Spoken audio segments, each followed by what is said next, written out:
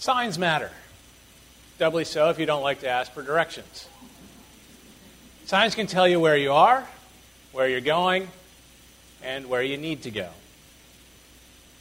But they can only help you if you know what they mean. I distinctly remember the first time that I drove in England. It was a little over 15 years ago, and Melanie and I had flown over for a vacation. We spent a couple of days in London taking the underground like tourists are supposed to do. And then we rented a car to drive around the countryside for a couple of weeks.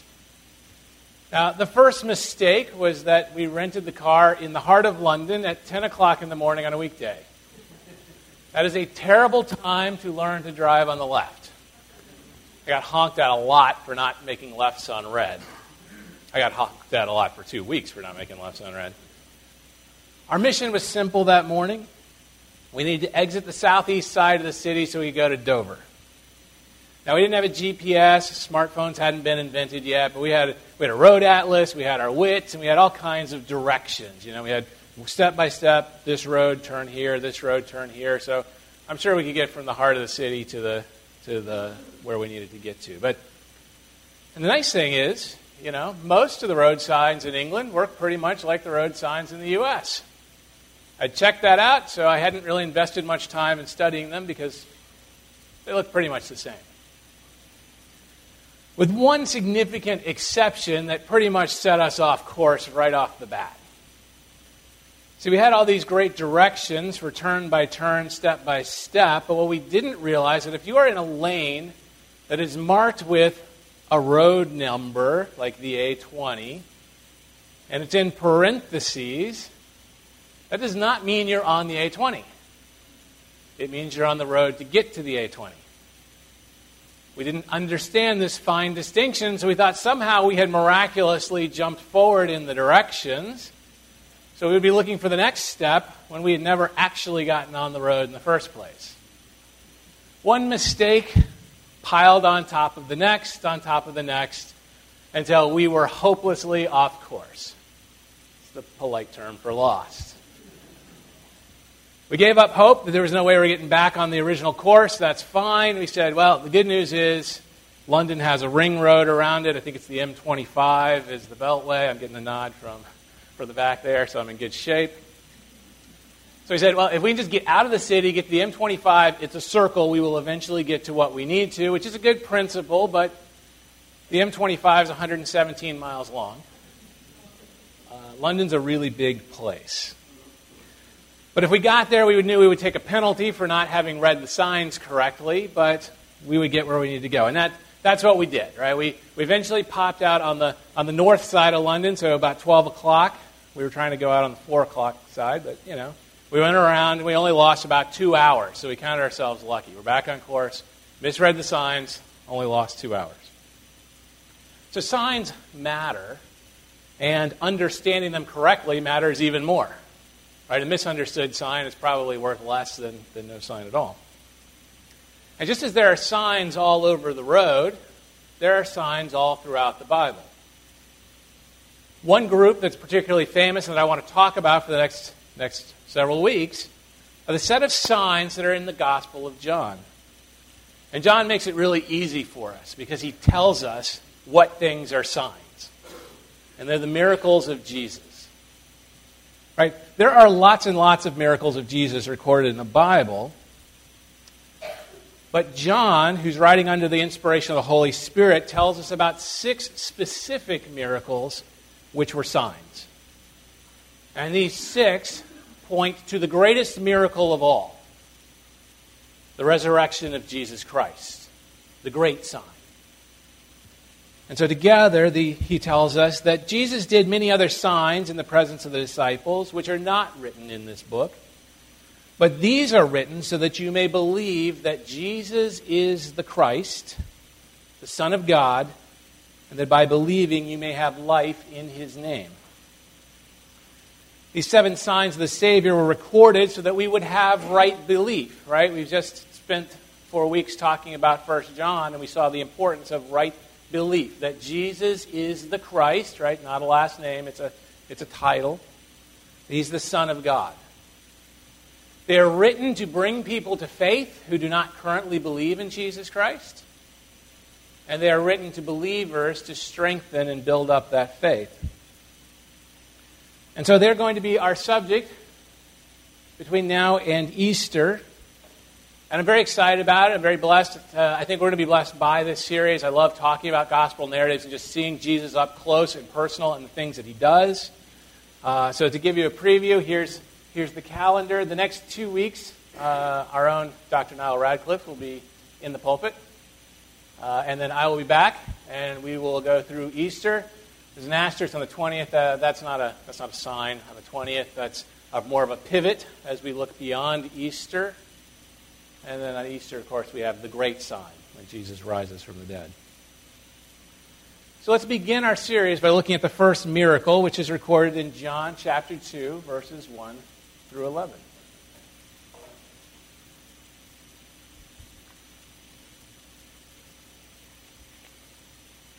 On the third day, there was a wedding at Cana in Galilee, and the mother of Jesus was there. Jesus also was invited to the wedding with his disciples. When the wine ran out, the mother of Jesus said to him, "They have no wine."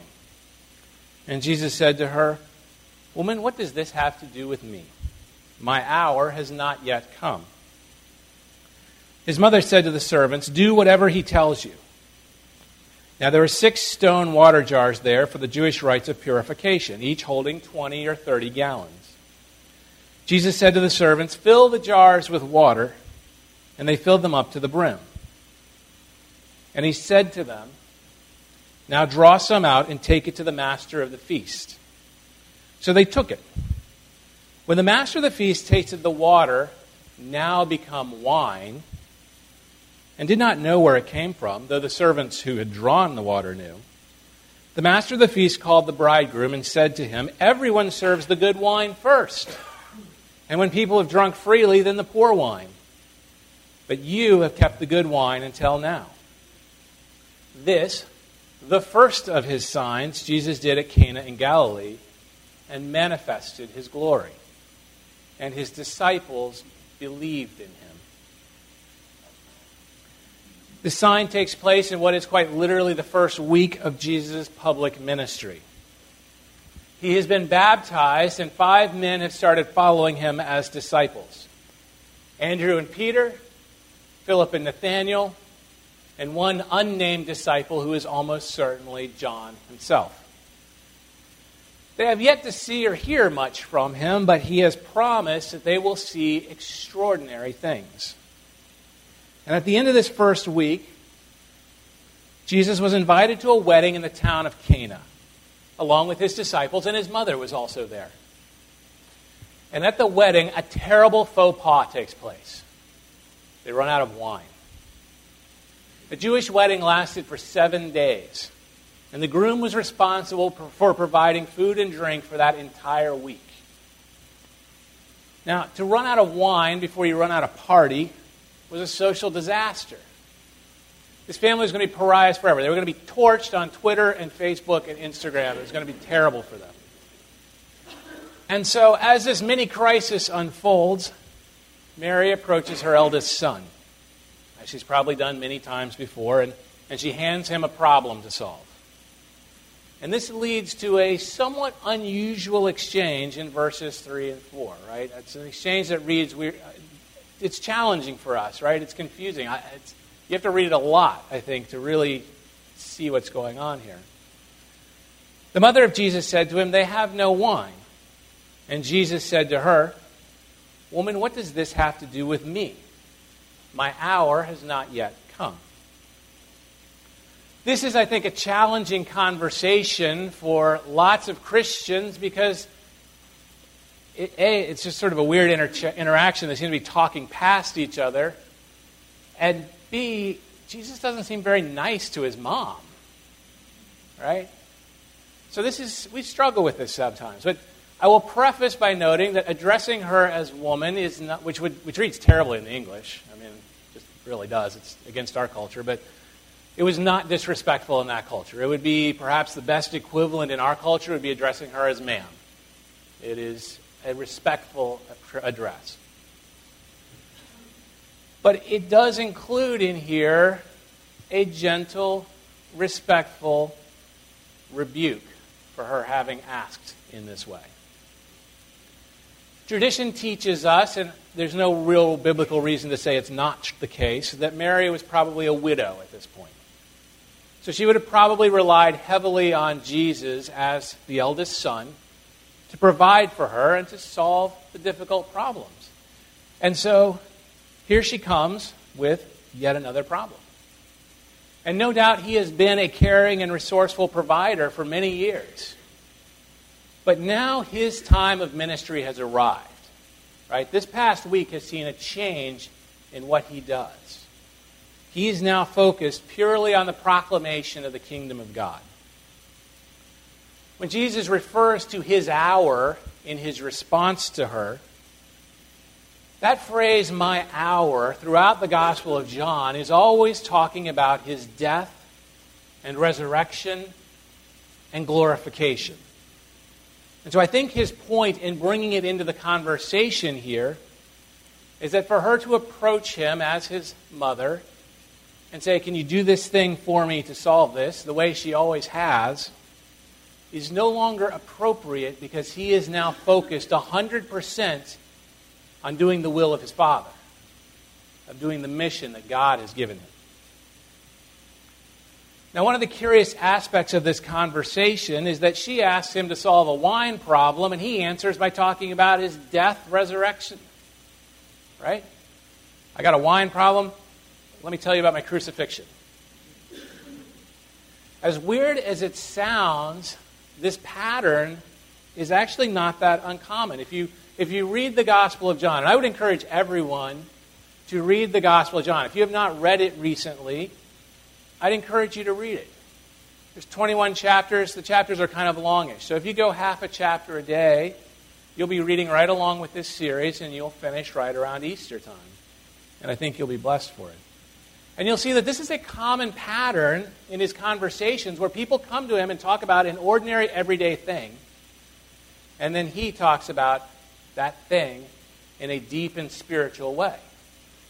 In chapter 3, Nicodemus talks to him about physical birth, and Jesus talks about spiritual birth. In chapter 4, the Samaritan woman talks to him about water, and he talks about living water. Then his disciples talk about food, and he talks about spiritual food.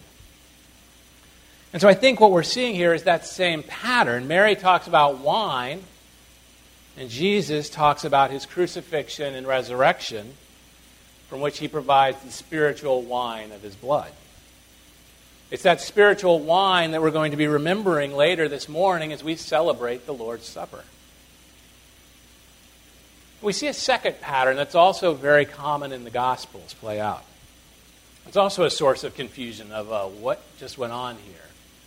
And the pattern is that quite often people will come to Jesus and ask for him to do a miracle or to do something.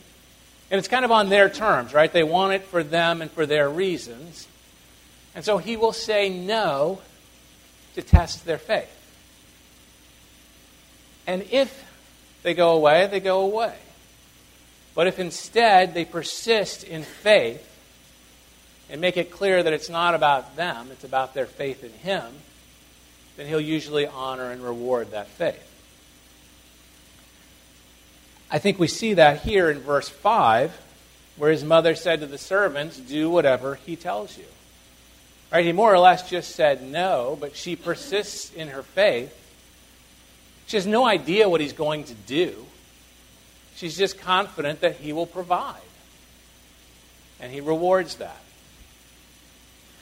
John now notes that there are 6 large stone water jars used for cleansing oneself ceremonially. Altogether, they hold somewhere between 120 and 180 gallons. And he tells the servants to fill them completely.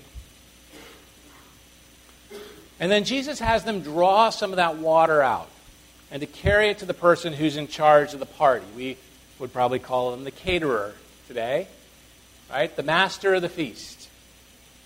And the water has become wine. And when he tastes it, he's amazed at how great this wine is, because it is so much better than anything that has been served so far at this party. The master of the feast commends the groom for saving the best wine for last. Because apparently it was very common to serve the good wine early on in the week when the people are sober and paying attention. And then as the week wears on and they get progressively more drunk and tired and uncaring, you just bring out the cheap stuff. Jesus, though, provides the best wine last.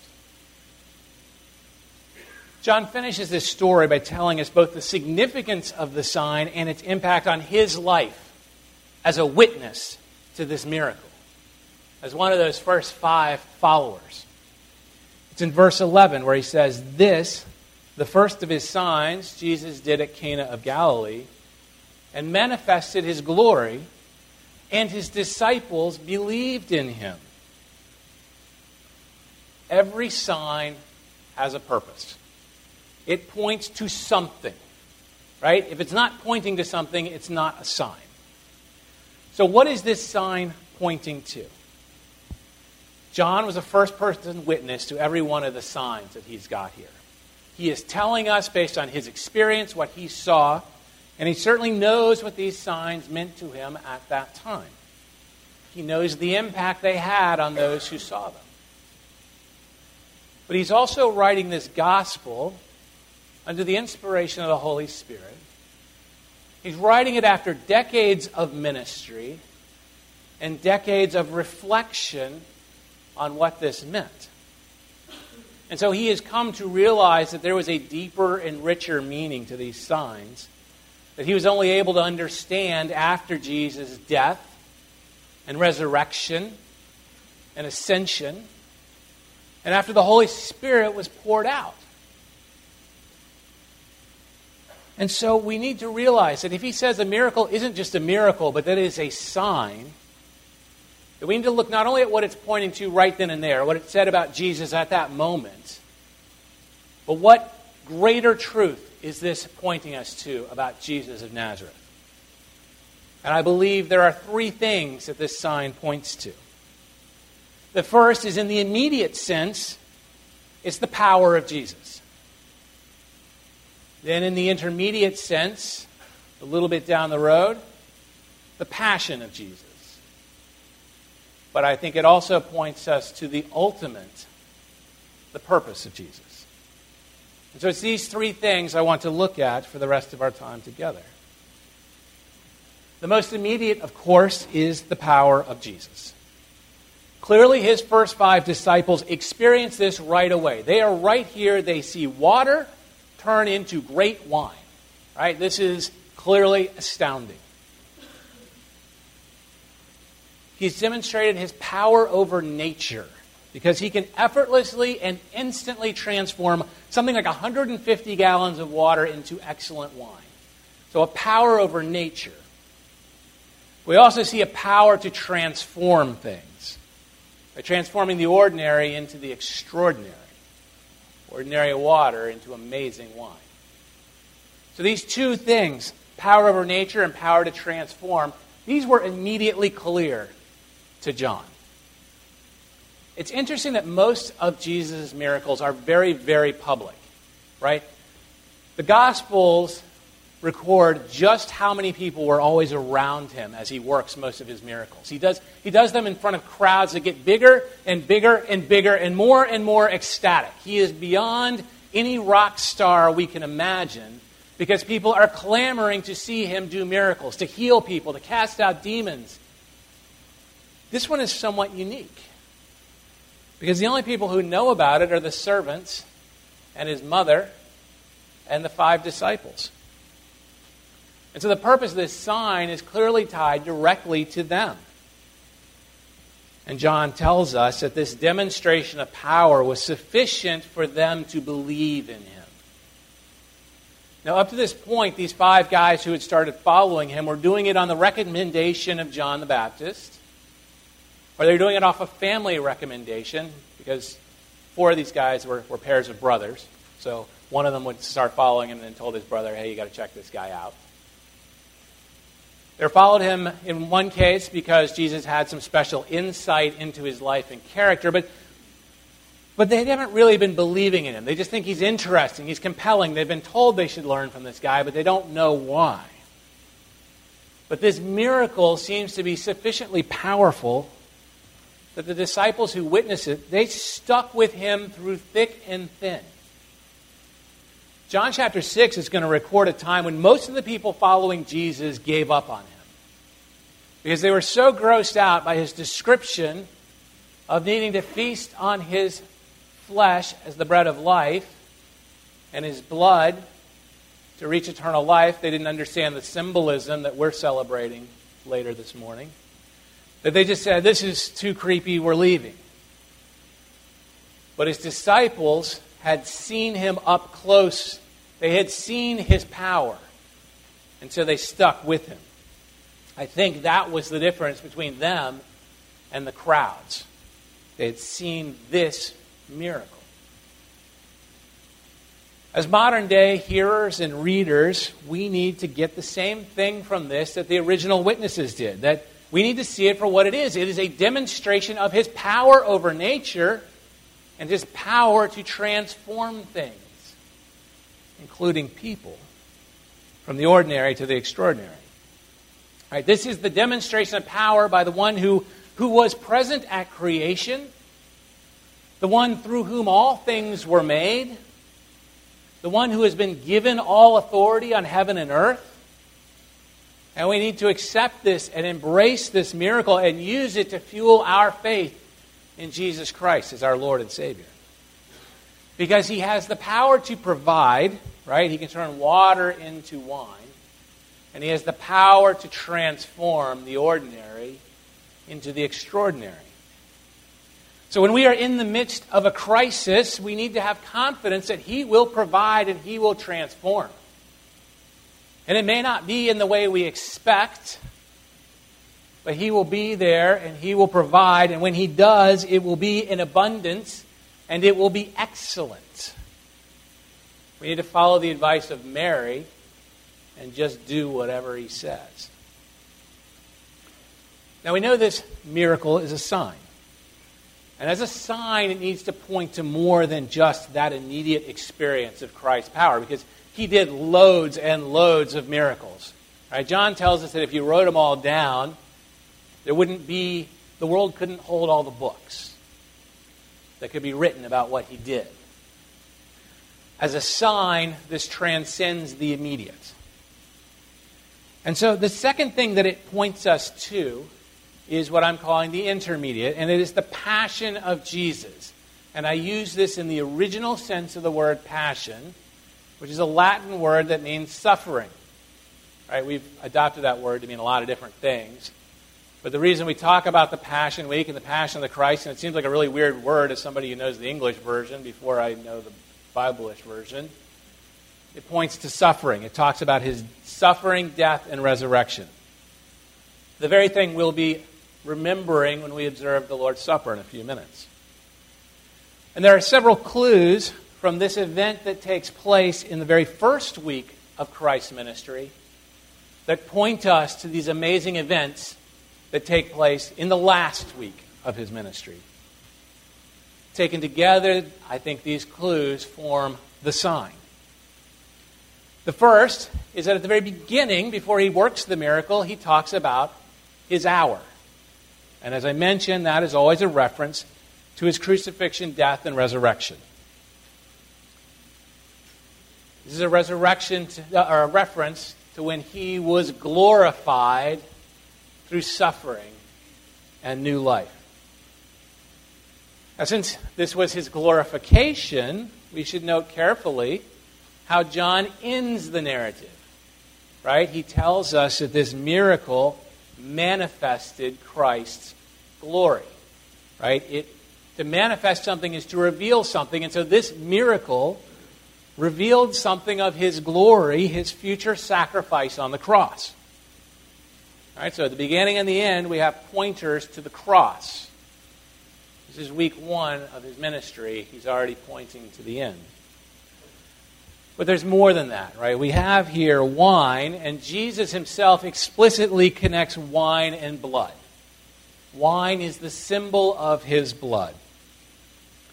He establishes both in John chapter 6, when he talks about the need to drink of his blood, and when he sets up the Lord's Supper, shortly before his crucifixion, and he says, "This is the cup, is the new covenant in my blood." Wine and blood.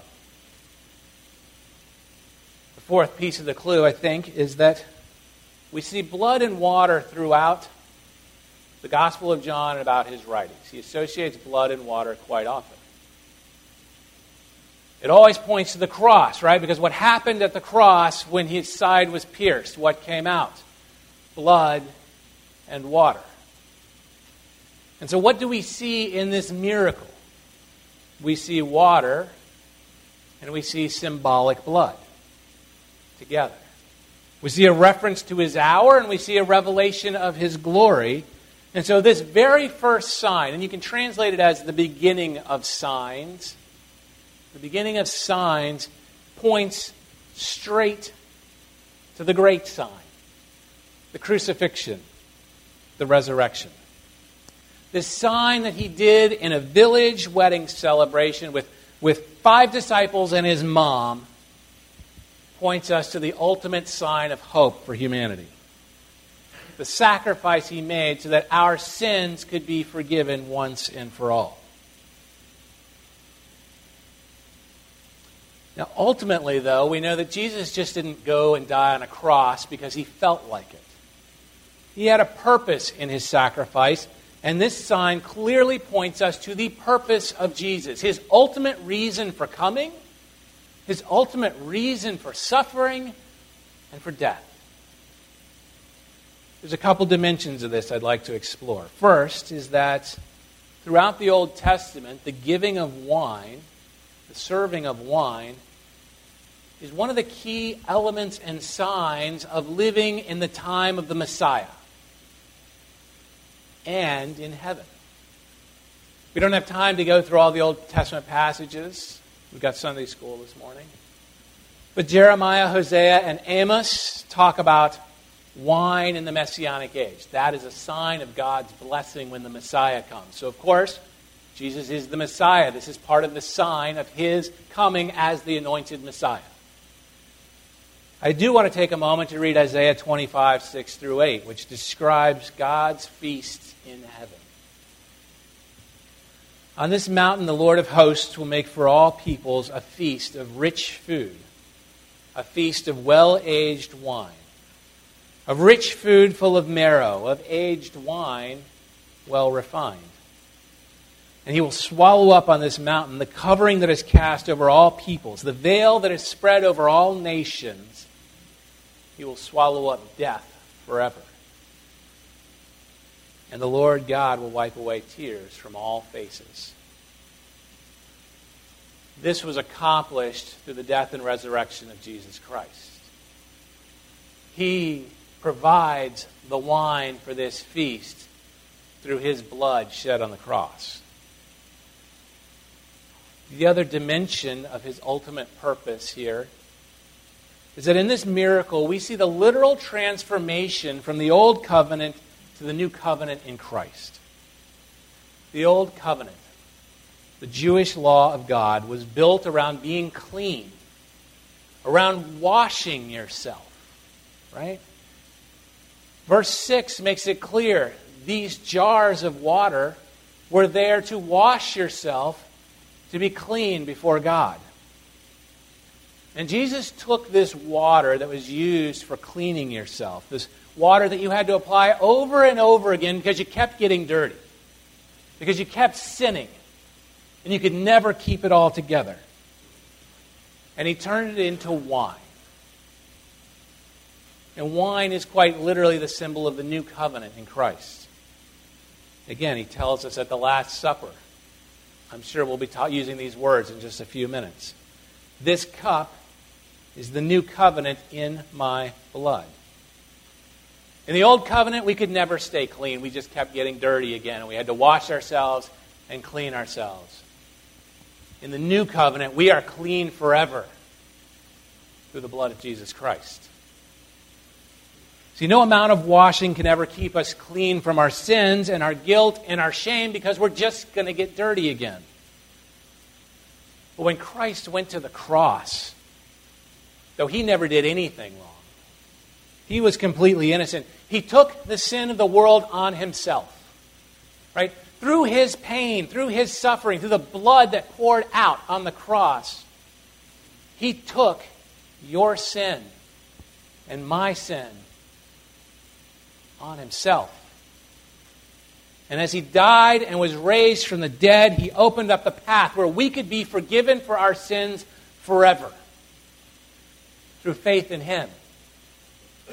Through obedience to God. So that no matter how bad our sins are, no matter how troubled we are, we can call on God to forgive us. And he will through the blood of Jesus Christ. And we can live forever in the presence of God. And we can be confident in our salvation. Jesus did this to glorify God. God who loves us, who created us in his image, who is desperate for us to relate to him and turn to him and ask for forgiveness of our sins through Jesus Christ so that we can be restored to him. We can never earn this forgiveness, but we can get it for free.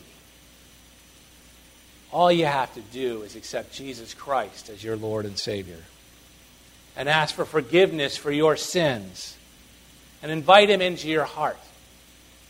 And God will forgive. And you will live forever as a child of the new covenant. Clean the blood of Jesus Christ. At this wedding feast, the master of the feast exclaimed in verse 10 that everybody serves the best wine first. The language here literally says every man gives the good wine first. What we see here is that God is different. He has saved the best wine for last.